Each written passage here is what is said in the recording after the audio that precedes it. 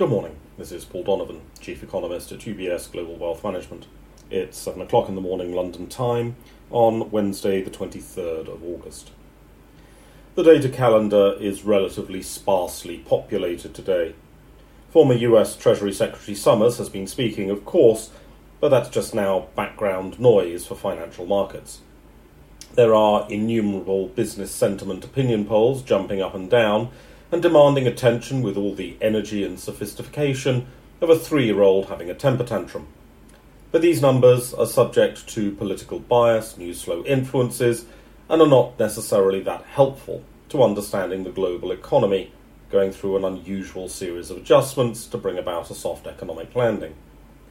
Over-reliance on sentiment data that has become more detached from reality helps explain the preponderance of economic data surprises when it comes to real economic activity.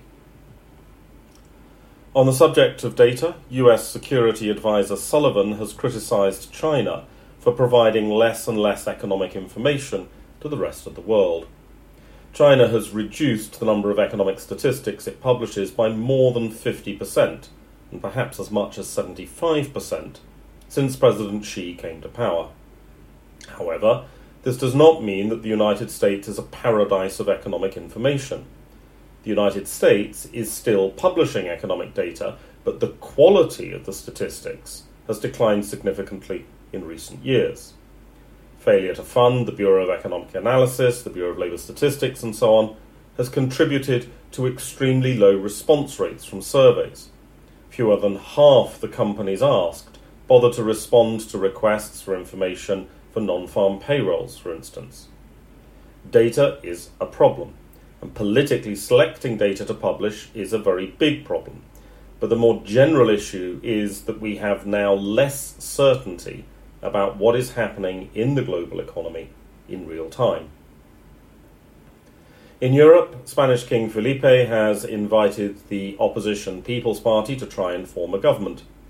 However, the People's Party does not have the necessary support of smaller parties to win a confidence vote at the moment, so there's likely to be ongoing uncertainty here. The political wrangling is likely to take some time, and markets will in general ignore this. It's worth pointing out that markets are rarely too concerned when there's only a caretaker government in place in a developed economy.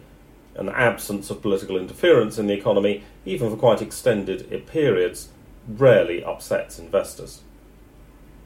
On the subject of politics and markets, most, though not all, of the US Republican Party candidates for the presidency will be debating on television tonight.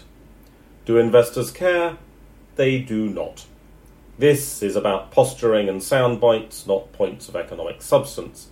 The debate may be worth watching for the normal slapstick comedy of candidates trying to score points off one another and pretend that they're in touch with the issues facing ordinary US households. It's not worth watching for anything else. That's all for today. Have a good day. UBS Chief Investment Office's investment views are prepared and published by the global wealth management business of UBS AG or its affiliate, UBS. This material has no regard to the specific investment objectives, financial situation, or particular needs of any specific recipient and is published for informational purposes only. As a firm providing wealth management services to clients globally, UBS AG and its subsidiaries offer both investment advisory services and brokerage services. Investment advisory services and brokerage services are separate and distinct, differ in material ways, and are governed by different laws and separate arrangements. In the USA, UBS Financial Services Inc. is a subsidiary of UBS AG and a member of FINRA SIPC. For information, please visit our website at ubs.com/working with us. For a full legal disclaimer applicable to the independent investment views produced by UBS, please visit our website at ubs.com/CIO-disclaimer.